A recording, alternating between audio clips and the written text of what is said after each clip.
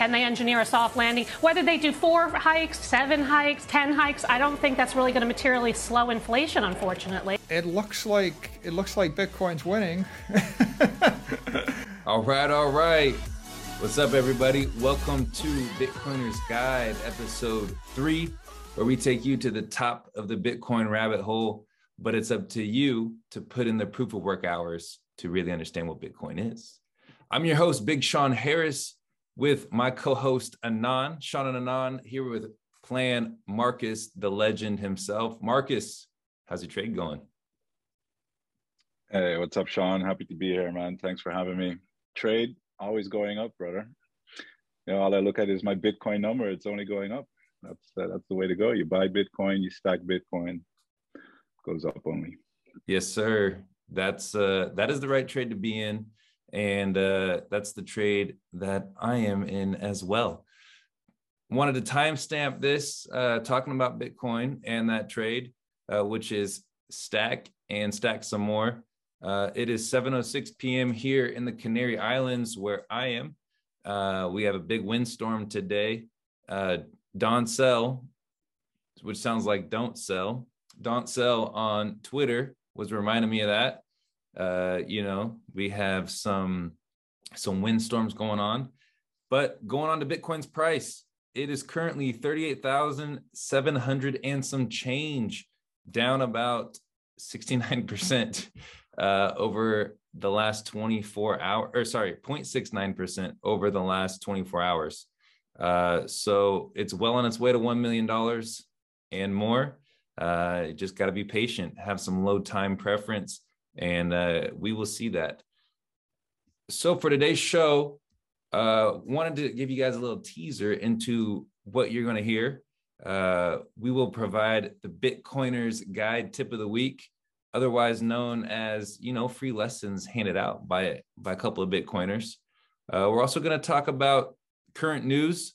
There is a little voting going on about proof of work mining in Europe, as well as the El Salvador volcano bond, the Bitcoin bond from El Salvador. When's that getting issued? And what can we expect from those things?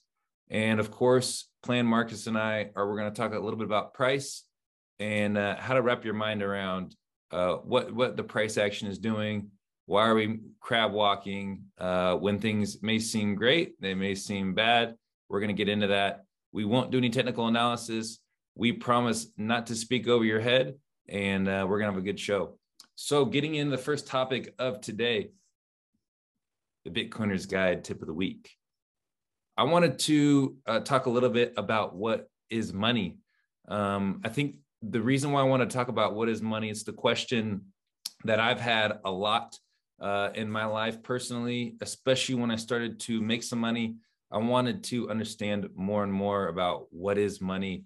I always find it interesting that people work their whole lives for money, and we never really try to study what money is, why it's important. There's some people that say it's not important, but I can promise, even no matter how peaceful you are, it's true, money doesn't buy happiness, but money is important. And I wanted to talk a little bit about how I think about money, and then shoot it over to Marcus as well about what his thoughts are on money. I look at money. Funny, right? What'd you say? Because I say it's funny because I remember coming into like the space as well, and you hear people talk about what is money, and it's like, but wait a minute, like what am I missing? It's like the dollar, the euro, there's different countries, you got different currencies. What do you mean, what is money? So then you realize, whoa, there's a lot more to it. Yeah, because I think that's the biggest thing is when I first started learning about money, when I just thought money is, I'm from the United States. Money is it's the dollar. It's what I spend things on. That's what I use to buy things, and I didn't realize that there's a lot more to it than just spending money, which would be a medium of exchange. I think there's 3 main parts of money that are extremely important to understand. The first one is medium of exchange. How do you buy and sell things? Another is unit of account. what are your things, your products, your services? What are they priced in? Are they priced in the euro? Are they priced in the dollar? Are they priced in sats and Bitcoin? And then store of value, which is extremely important. And that's what we've talked about in the past episodes. There's going to be 21 million Bitcoin mined ever, and that's it. And so the store of value in Bitcoin is one Bitcoin always equals one Bitcoin, because it's one Bitcoin over 21 million. We don't know how many dollars are in existence, how many euros are in existence. We'll never know how many will get printed and created out of thin air. And so to me, what I think when I think about money, those are very important topics. And money it's my energy. What I expend every single day when I work, my life force, I want to save that in something that doesn't lose value and doesn't get debased. And, Marcus, what are some more of your thoughts on what money is to you? Yeah, no, those are the obvious point that you've covered. Another thing is like, all right, we have digital money, we have cash, but if you actually know that, I'm not 100% sure of the figures, but I believe it's like less than 10% of all the money in circulation, it's probably way less than that, is actually cash. So most of our money already doesn't physically exist, right? When you hear people say, but Bitcoin is digital, I like tangible stuff. Well, your money right now is it's already digital. So it makes you think about, what's the difference when you hear somebody talking about what is the CBDC, like now the central banks are basically inspired by Bitcoin, because there was no central bank digital currency before Bitcoin. So Bitcoin changed all that.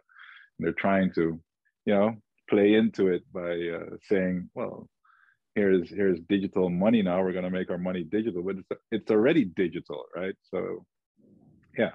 And how do they create it? You like growing up, I always figured, okay, I know they can print more of it, but you kind of figure there's this really responsible guy at the central bank that's looking at inflation, yeah. When the economy is tight, he'll print a little bit more, but he's very wary not to print too much. Yeah, but then going down the rabbit hole, you realize that they're kind of addicted to this money printing, and it's actually a tax on your savings, because they can tax you by saying, all right, we're going to raise tax over your houses, or we're going to do income tax, or we're going to tax your car, or whatever they want to tax to raise more income for the government. But the easiest way to tax you is just print more money. Those are some of the thoughts. I'll leave it there. Yeah, I mean, definitely. And, when you're thinking about money being digital, it's like we already are at that stage where basically, most millennials and, and Gen Zers don't even carry cash on them anymore. And so, and then you want to figure out, has money always been something from the government? When did governments kind of get the monopoly on money? Why do they have that monopoly on money? Will they have that monopoly on money forever? And, obviously Bitcoiners think that the separation of money and state is a good thing. Not having anyone who can centrally control your money, and you become your own Bitcoin guy, and you become financially self-reliant. I think that is the most important thing about money, and something about Bitcoin that makes living life easier, and it makes your work have more value, because you can save your money, you can save your energy and your workforce in something that won't fail you. But Sean, question. I remember thinking this. Here are some really bright students or something. They created this Bitcoin thing. I know it was Satoshi Nakamoto. It wasn't students, but I remember reading the first article.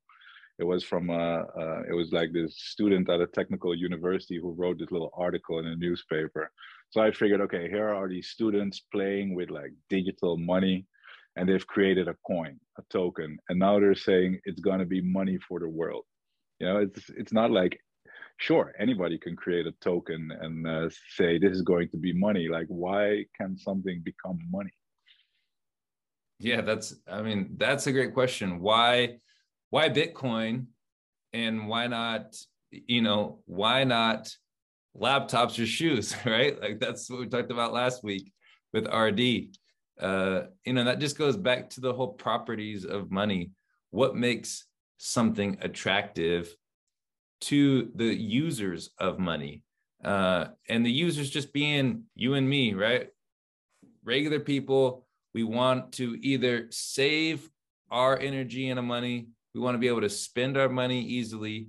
We want to receive payments easily. We want to have things priced in a comprehensible way that we understand, what it is.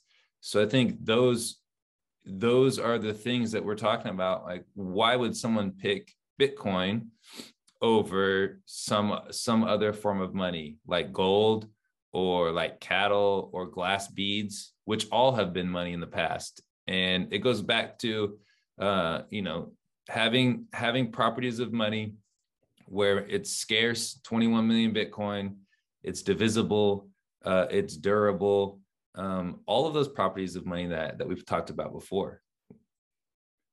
And I guess you also need to rely on it that somebody else will recognize it as money as well.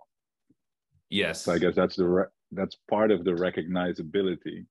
But I think recognizability is also that you can easily see that it's real money. So in the case of gold, it's recognizable. Gold as a metal is always really easy to see. This is gold.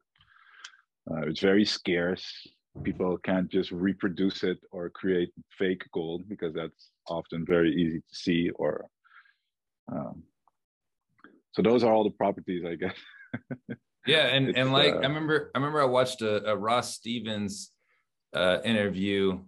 It was a few months back, and he basically just said that that biologically people gravitate towards the soundest money out there. It's something that's innate inside of us that we may not even recognize that we're moving towards as a society, and one by one we're moving towards the soundest money that is available.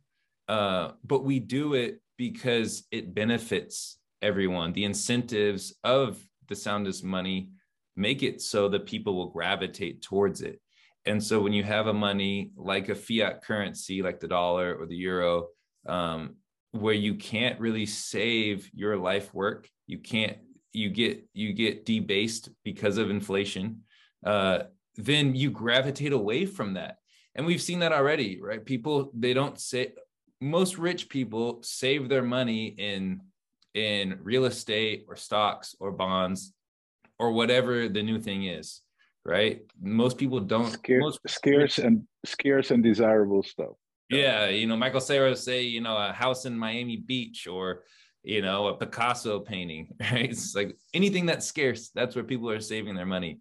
And so we can already see that people are already leaving fiat money. They're already gravitating away from it and they're moving into more scarce things.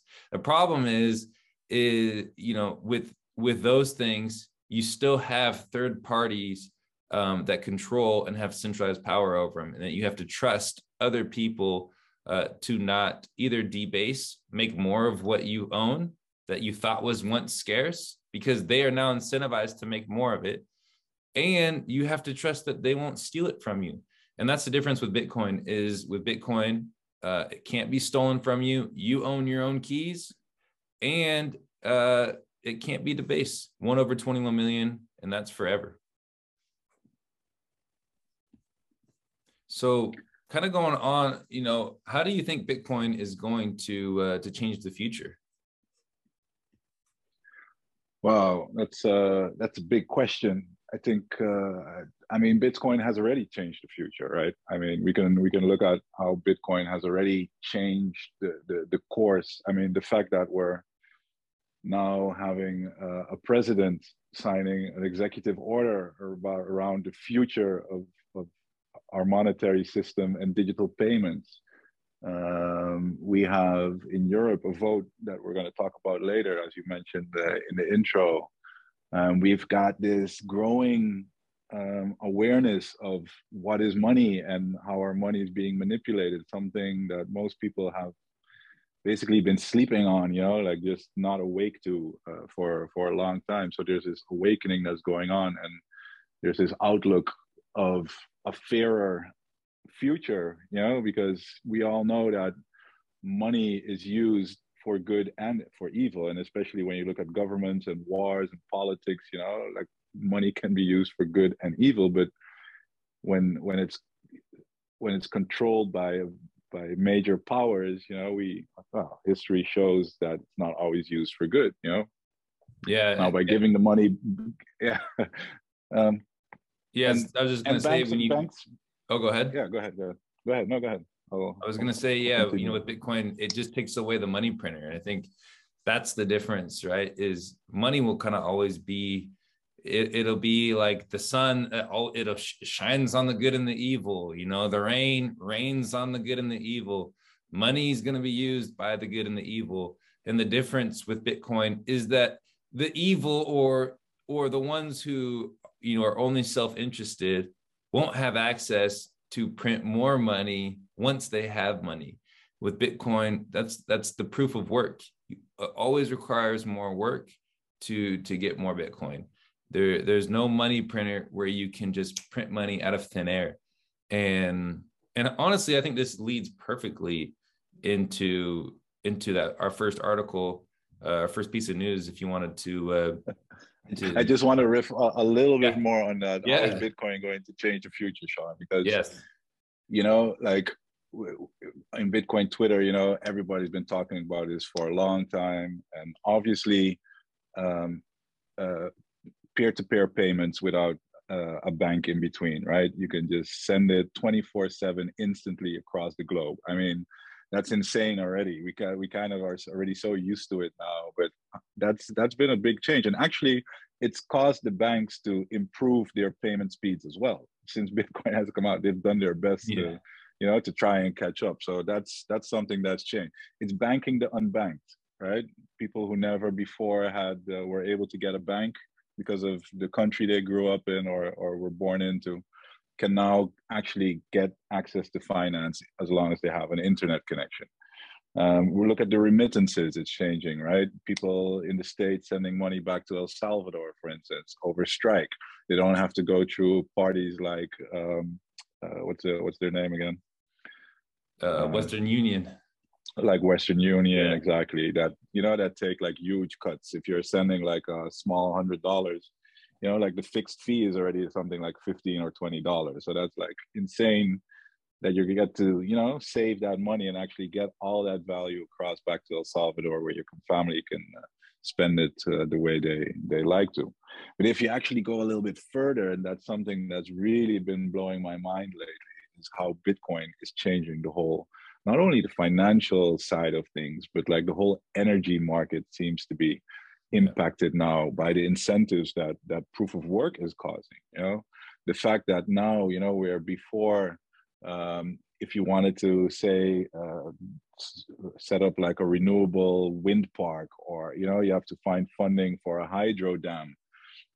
These are big investments, you know, and a lot of times they produce energy at times when the energy demand is not there. So um, yeah, how are you gonna find the finance? You know, it's heavily subsidized by countries, but now you have Bitcoin. The miners are happy with all that wasted, you know, or extra produced energy, because now you can just flip that directly into Bitcoin, into money. So it's actually now funding your project, you know. So yeah, yeah. And basically, yeah, you see how Bitcoin can stabilize the grid unlike right. anything in the past. And it really is a game changer for, you know, for energy that many people, you know, are just misinformed on. I think a lot of people think that Bitcoin wastes energy, and it's actually the reverse, that Bitcoin uses wasted or stranded energy most of the time. And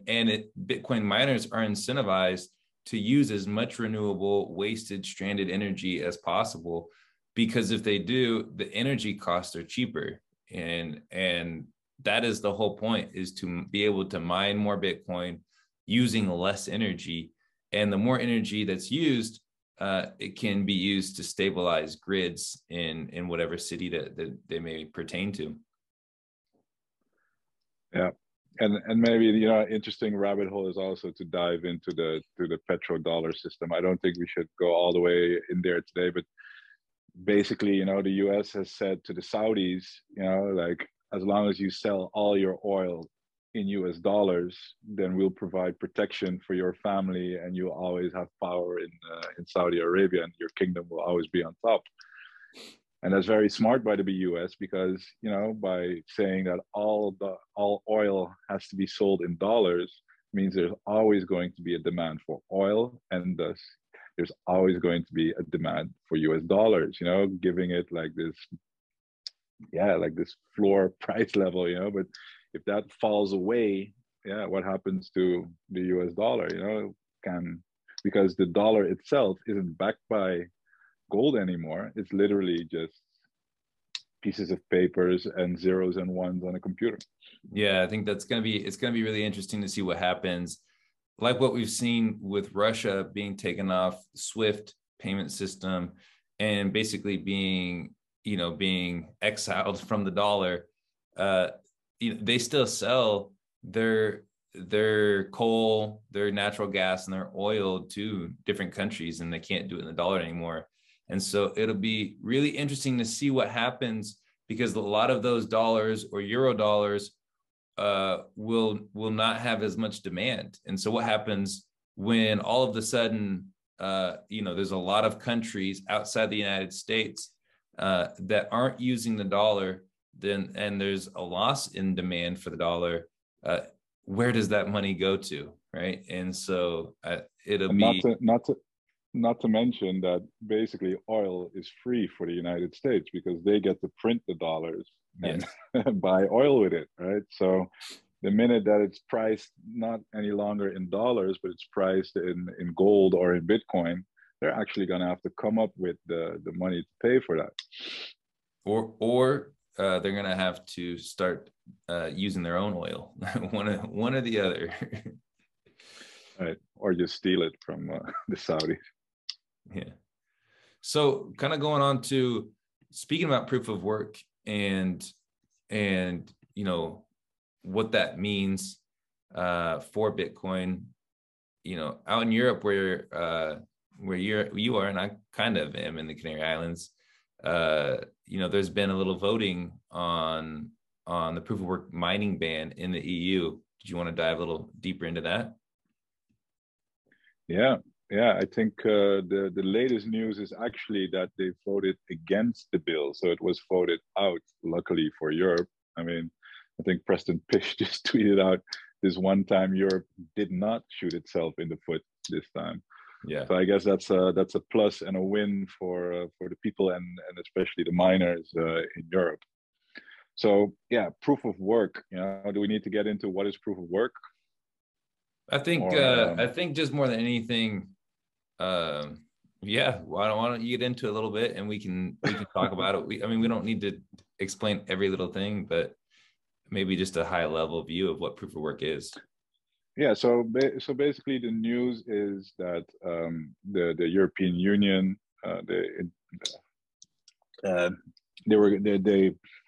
do you say that? They send in a proposed bill with a proposal to ban proof of work mining in the EU.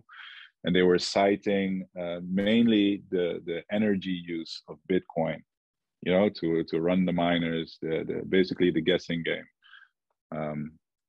That it uses too much energy, and it's bad for the environment. So we need to ban proof of work mining. And I believe it was even going further than mining, because mining wouldn't be allowed, but also the exchanges and the service providers were then also not allowed to, and that was a proposal that they were then not allowed to provide any services. So basically, if you have an exchange in Europe, you wouldn't be allowed to offer Bitcoin on that exchange. So it was actually a pretty major bill, but already turned out before the weekend that apparently, like, they changed the language. What happens is they'll write a bill, They'll send it out. It'll be in draft. People get to comment on it. It'll leak to public. You know, give the public also a chance to react. Now we see Bitcoin Twitter is always on top of these things. You gotta love it. You know, the memers all over. They get into action, whether it's through tweets or trolling. But they're a voice that cannot be ignored. I mean, just look at any tweet. And yeah, the language changed. And I guess people maybe did see a little bit because, you know, I honestly, I believe it's just too soon for most politicians. You know, it is complicated, obviously. But if you look at the incentives, and even what we just talked about, you know, the whole energy and energy usage story around proof of work and Bitcoin is the most misunderstood. And it's actually the complete opposite of what they're saying, right? I mean, first of all, Bitcoin mining is 100% electric.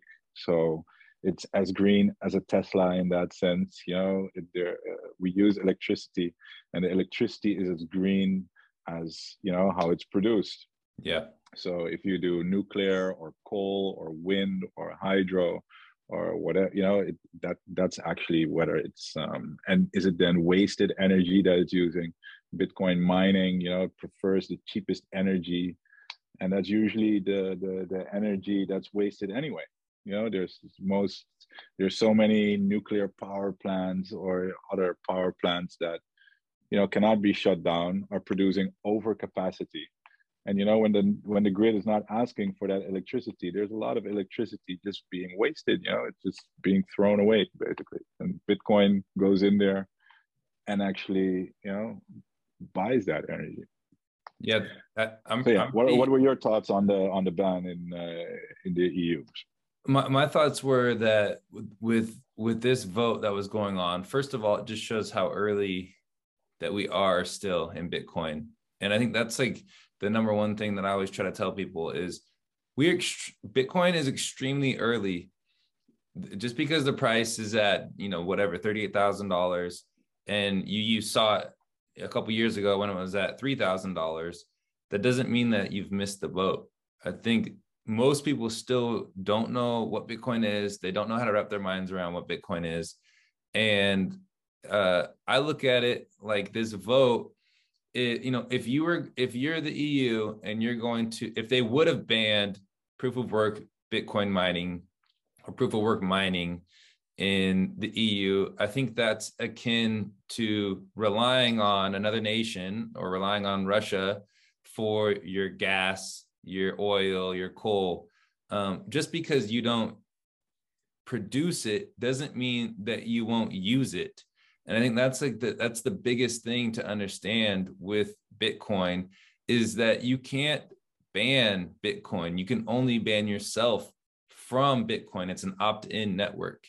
And so as you look at what happened with Bitcoin, I think it was a smart move by the EU by not banning. I don't even know if they realized how smart of a move it was. But if they really wanted, if you really cared about the environment, you know, that's if they were that concerned about the environment, what I would say would be to try to use, okay, for Bitcoin or proof of work mining, you can only use renewable energy or stranded energy. You know, it has to be 100% green energy. I don't know if that's what they really wanted to do. But just to ban Bitcoin proof of work mining, it seems very kind of archaic to me. Old thinking. Yeah, and it sounds something that could possibly be doable, right? But if you think about like the technicalities of mining Bitcoin or banning Bitcoin, I mean, it's practically like impossible to enforce. You know, I mean, yeah, it's basically you have to shut down. As long as there's internet, you're gonna have people mining Bitcoin. You know, it's like here in Holland, a lot of people like to grow certain plants in their attic or in their basement. You know, it's illegal as well, but you know, you're going to be spending enormous resources trying to fight it. Okay, that's not a reason not to ban it, but you know, it is something that you have to realize. By banning it doesn't mean that you can actually ban it. And another thing I think, which is a really good article, and I think everybody who is new in the space should definitely give at their Dergigi a follow. That is at DERGIGI.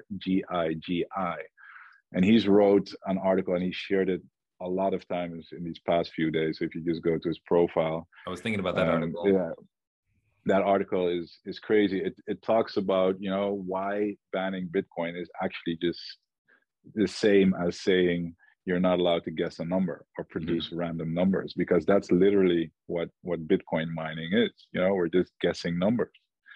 So and proof of work is literally, you can do it on paper and pencil, if anything. So is that not allowed either? So, if you take that to court and really, dish it out, there's no way you can, what are you banning exactly? Just in the definitions alone. Good luck with it. So it's, I think it has, it's interesting. Luckily they voted it out. Yeah, it makes it, it's just really hard to ban Bitcoin mining. It's like, they tried to ban alcohol in Prohibition. That was physical. They've tried to ban illegal drugs in the United States, and there's still illegal drugs going around, so much so that, that Joe Biden's passing out crack pipes in the hood because it's like, okay, even though crack is illegal, we're still going to hand out crack pipes as the government. It's like, okay, so what can you really ban? And if Bitcoin is digital, that makes it even harder to ban it, because it's not something that you can just see.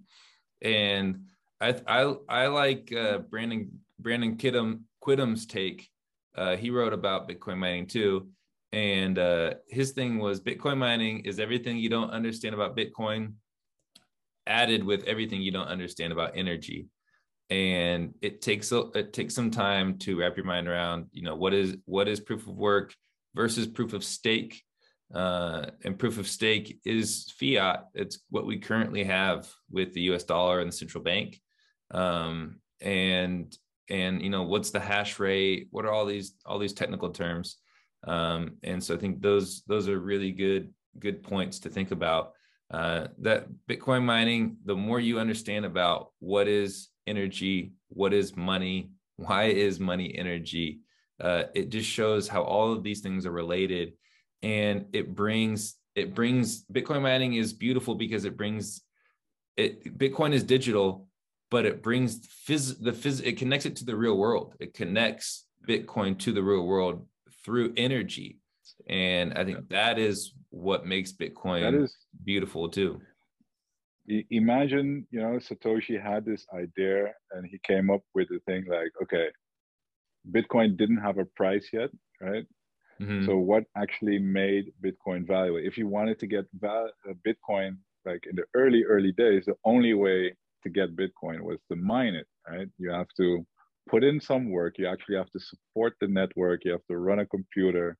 You have to take part in guessing these numbers, validating transactions, and if you did that and your computer put in the work, because you have to, there's no way to get that Bitcoin unless you just guess the right numbers. So you have to guess a lot of numbers, right? So your computer has to just be running and guessing a lot of numbers. So you're expending time, electricity, and effort to get that Bitcoin.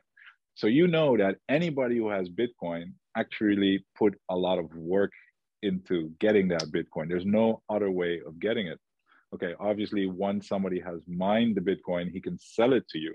But the fact that that person put in work to get that Bitcoin means it de facto has a certain value to that person. Actually you cannot just create it out of nothing. It's not worthless because they really put in the work. So yep, there will always be. I love the term. The term proof of work is just really good. Yeah, there's always going to be some value. Going on to the next topic, I thought was really interesting. That run out of time here, Sean. You got to cut me off. No, we have all the time that we want. So, but I think we covered that pretty well. So going on to the next article of news, before we get into price, coming from a guy named Martin Young, which we all know about El Salvador. It's called El Salvador Bets Big on Bitcoin Bond launch this week. Just a little excerpt from the article. It says the 10-year volcano Bitcoin bond is a vital part of El Salvador's economic revival experiment in which it hopes to raise $1 billion, kind of like Dr. Evil, but in a better way.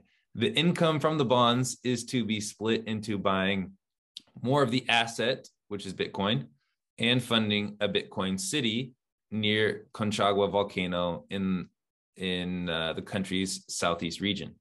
So I really like this, what's going on with Bitcoin, with the volcano bond in El Salvador. This is the first sovereign or country bond that we've seen where they've said, we want to borrow money to buy Bitcoin. So it's going to be $1 billion bond. That's what they're hoping for. And they're going to take half the money and buy Bitcoin. And the other half of the $1 billion will be to create Bitcoin City in El Salvador for the infrastructure, which in turn will bring more mining. They will be able to mine more Bitcoin and have, it'll just be able to build off of itself. I really like this bond, just for the fact that currently there's about $20 trillion in negative yielding bonds today, which means that if you are buying one of those bonds, you are, like when you hold your money in the bank, in a regular checking account, you pay nothing. In a savings account, you may get 0.04% back annually. If you are in a negative yielding bond, that means that you give your money to someone, you lend your money to either a country or to a company, and you are paying them to hold your money. So I really like this bond because there's a pretty decent interest rate. I think it's around 6 to 8%. I can't remember exactly off the top of my head, and I didn't see it in this article. But it's a decent interest rate, especially with the majority of bonds sitting, at 1 to 2%, and some are negative yielding bonds. So I really think that this has a good chance of being successful. This is the first Bitcoin bond that's been structured this way. And it'll be really cool to see if this bond gets oversubscribed or overbought, which would be awesome for El Salvador as well as for Bitcoin. I think there's a lot riding on this, and I think there's a lot of people in the background that are doing a lot to make sure that everything works out well with this bond, and to make sure that it does get, not only does it just get bought by $1 billion, but that it gets oversubscribed.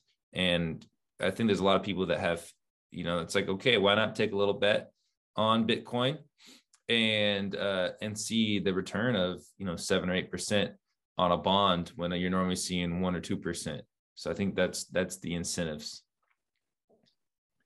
Yeah, it's amazing that we're here already. I mean, it came out last year that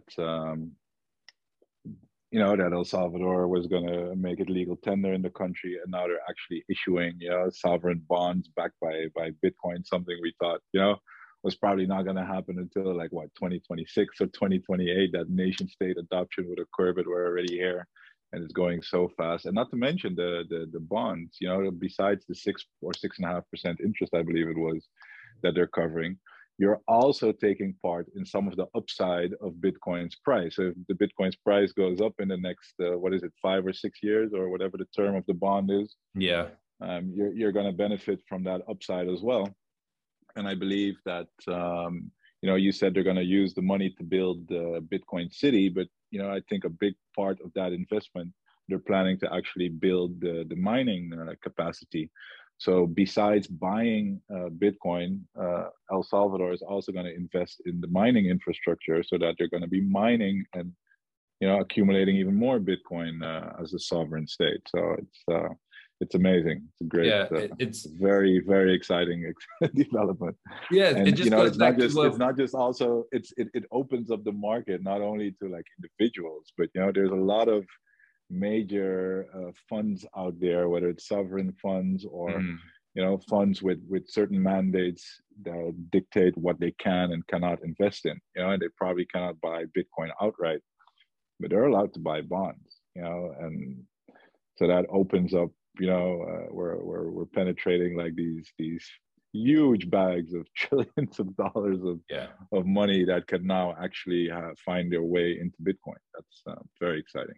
Yeah, it's just, I would look at it, if you do have, say you have a few million or $100 million in a negative yielding bond, why not hedge yourself on this side in a Bitcoin bond that's yielding 7-8%? And as Bitcoin continues to go up in price, then you even get a bigger return back, because as Bitcoin goes up in price, the bond is structured in a way where you actually get a higher return the higher that Bitcoin goes up. So it just goes back to what I always think about as super important is financial self reliance, is making sure that you as a person, it's super important that you can rely on yourself for your finances. And it just goes back to, who is your Bitcoin guy? You are your Bitcoin guy. There shouldn't be someone else. In today's day and age, it's like no longer are the days where you can just trust someone else to handle your money, because normally they're diversifying into a pile of garbage, and then they're taking a fee from you on top of that. And so it's really cool to see a country like El Salvador that was so reliant on the dollar and reliant upon the IMF for their financial reliance. They relied upon another country, and they relied upon the International Monetary Fund just to make sure that they had enough money. And so with this Bitcoin bond, they can rely on themselves. They can use Bitcoin, and they can get out of all of those loans that they owe to the IMF, which are kind of like loan shark loans to struggling countries like El Salvador, and they can be reliant upon themselves. I think this is like the biggest part of this story, is that if a country can pull itself, out of poverty in such a manner like this, then it goes to show that individuals as well can change. You can change your life, and it's not easy. It takes time. You have to study.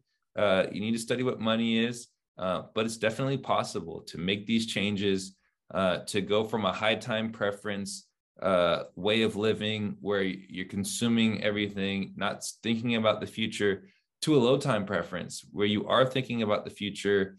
You're thinking about the next generations, who your money may go to, and what you can do throughout your life. And so I think that's the biggest upside to me of seeing what Bitcoin can do, is it can literally change a country. It can literally change your life, and not in like a lottery type of way where you're just betting on it, but in a calculated manner, a sophisticated manner, where you can think about what is money. You can understand that fiat is an error, because there can always be more printed. It will always be debased. That we can be sure of. And will Bitcoin go up or will it go down in the short term? We're not sure. Over the long term, it's definitely poised to go up. So thinking about Bitcoin price, what are your thoughts currently on what Bitcoin's doing right now? We're sitting at 38,000. As Pedro, aka Retweet, he always says that Bitcoin will go through price discovery in the most painful way possible. What are your thoughts on some of these short-term movements in Bitcoin? Yeah, it's been quite steady, and it's been a bit boring in the past couple of weeks, right? I mean, I feel like we've just been like stuck here at like this 40K level, like 39, 38, 40. But yeah, it's all short term, So you promised us, you promised our listeners no TA. I love to stare at the graph. Yeah.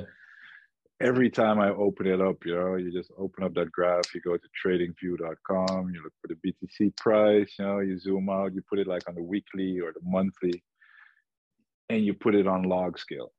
meaning, you know, that every step of the ladder is like a 10x, and you just see this linear line. It's so obvious, right? It's just like, it's just linear growth on a log scale chart means constant exponential growth since 2011, since it started, you know, when it had its first price, all the way up to now. It's just constant exponential growth. And you can not only look at the price, you can look at the hash rate. It's the same thing. It's just exponential growth over time. We're just watching this new phenomenon, you know, just adopting exponentially. And when you look at the numbers, it's like maybe 10 or 20% of people own some Bitcoin, you know. If you ask those people how much Bitcoin do you own, like a lot of people will have like $100. So even the people that have it have not like fully adopted it yet. This thing is phenomenal. It's been an exponential bull market Yeah. for over 10 years. And it's showing no sign of slowing down, you know, and it seems way too good to be true. It does. It really does. But you know, that's what I thought in 2017. It's just continued exponential growth, steady. It hasn't showed any sign of weakness. Sure, people will say, but it fell from 20,000 to like 3,000. Yeah, but just look at the linear line. You can pass through it. You know, those are all like 3 years is short term in Bitcoin. You know, like this technology is going to be around for like way more than 100 years, probably like next 500 years. Who knows, right? We're talking way beyond our lifetimes. So 10 years is nothing. We're at the very early stages. This thing is going to grow for the next decade or two. And I think I'm here for it. I'm here for it, man. Yeah, me too. I think Vikingo tweeted out that he said, I'm getting some serious 8-9K vibes. And I think I'd agree. And he's not saying it's going to go down to 8 or 9K. He's talking about, you know, a couple of years back when Bitcoin was sitting around 8 or 9K, there was a lot of accumulation in that phase, a lot of Bitcoin switching weak hands to strong hands. And that's what it's all about, right? Is right now we're sitting around this 40K zone, and we have no idea when it's just going to shoot up. And it might go down, like Bitcoin goes up, it goes down, and no one knows exactly when or why. You know what? The beauty of it, Bitcoin is constantly redistributing itself. You know, like the early hodlers, they're in big profits when the price goes up. You know, and when she starts falling, a lot of those buyers will start getting nervous. Oh my God, it might fall 50% again. So they start selling, and new buyers are accumulating it at that point, you know? Yeah. And traders will be trading until they get, you know, to trade it out, you know, and then they're stuck, and everybody's reaccumulating at this level. And when there's still a lot of people in profits, there's going to be always some sell pressure, but there's constant flow of new interested people who are buying up that Bitcoin from the weak hands. It's redistributing, taking out the profits, evening it out, and then, you know, we're not making more Bitcoin. You know, it's the halving is going to come up as well. And like I always say, don't trade the corn, don't short the corn, don't sell the corn. Don't try to be smart. There's I mean, even Willy Woo is supposed to be, you know, this amazing trader, and he has all this chain analysis, on-chain analysis, Glassnode subscription. He has his paid newsletter that he was making a lot of money on, just came out last week and said, I'm no longer writing about the short-term price of Bitcoin. I'm no longer doing the paid newsletter. And why is that? Because he can't figure it out. And it's no disrespect to Willy Woo, but it just goes to show, he's been wrong for a long time now about the short-term moves of Bitcoin. And that's why I say, like, we don't have enough information, and Bitcoin is just so unpredictable to know what it's going to do in the short term. So there's no reason to trade. There's no reason to short it. And there's never reason to sell it. You know, so I would just say, you know, get like a Strike or Swan or whatever app is in your country, buy a little bit of Bitcoin. Don't buy too much at the beginning. If you're going to panic sell, But as you get more conviction, as you study what Bitcoin is, you're going to want to buy more and more and more until you're all in. And for most people, you become all in because the price of Bitcoin just gets bigger and bigger compared to everything else in your portfolio. I love that saying. I love that saying, how time in the market, you know, how much time you have in the market always outweighs trying to time the market. You know, yeah. Timing the market is a fool's errand. You know, it's a guessing game. It's a casino game. Sure, you could get lucky and you can win big. I mean, just look at the graph of the history. It's so obvious. You know, if I would have sold here and bought back here, oh my God. Yeah, good luck. You know, everybody's seeing that. Everybody's trying it. It's a zero game. If you win, somebody else just lost, right? So there can never be all winners. So, and you're up against some really sophisticated guys. You're up against your own emotions. You know, like you just sold and then the price goes up. It doesn't just go straight down. No, it recovers, and then it dumps some more. Yeah. So you know, the emotions wreck with you. You get in trouble. You panic. You lose money. And you're going to come to the conclusion that you should have just held on to your Bitcoin and just focused on stacking more and play the short game. You know, Bitcoin long term, it's the surest, biggest asymmetric bet of the century right now. Yeah. So why will you risk losing Bitcoin by trading it? But anyway, people are going to get burnt, and that's the trade. Like, and we're not financial experts. We're not financial advisors, but no one has ever lost money by putting in their money into Bitcoin and hodling for a 4-year period. So why not make it 10 years and see what happens? Why not make it 20 years and see what happens, depending on how old you are? You know, I think that is the trade to be in, right? How's your trade? Well, if I'm continually buying and I'm not selling Bitcoin, then your trade's doing pretty good. And yeah, you might be down from 6 months ago, but give yourself 6 years and you'll see where Bitcoin's price is at. Your purchasing power is going to increase, and maybe it's not even Bitcoin. It's also the dollar devaluing. They're just printing so much more of it. It's a combination of both. Yeah. And soon is coming the time where the traditional financial markets are going to get shaken up in such a way that what has worked for the past 30 to 50 years will no longer work. And that's what we're trying to sound the voice of warning to, is this, the whole system is changing and the base layer is going to be Bitcoin. And so as you learn more, we try to share what we learn, and we hope that you can learn something as you're listening in. Just wanted to mention as well, on Thursdays at 7:30 p.m. we go live on YouTube with the rest of the Meme Factory. This Thursday at 7:30 p.m. we have Andy Edstrom, author of Why Buy Bitcoin. He joins us, and that's definitely an episode you will not want to miss.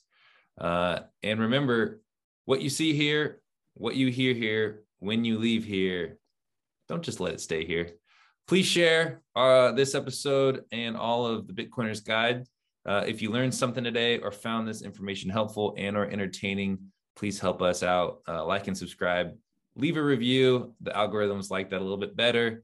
And, let us know if you liked it, if you didn't like it, and anything we can improve on. As for Bitcoiners Guide, episode 3, we are over and out. Peace.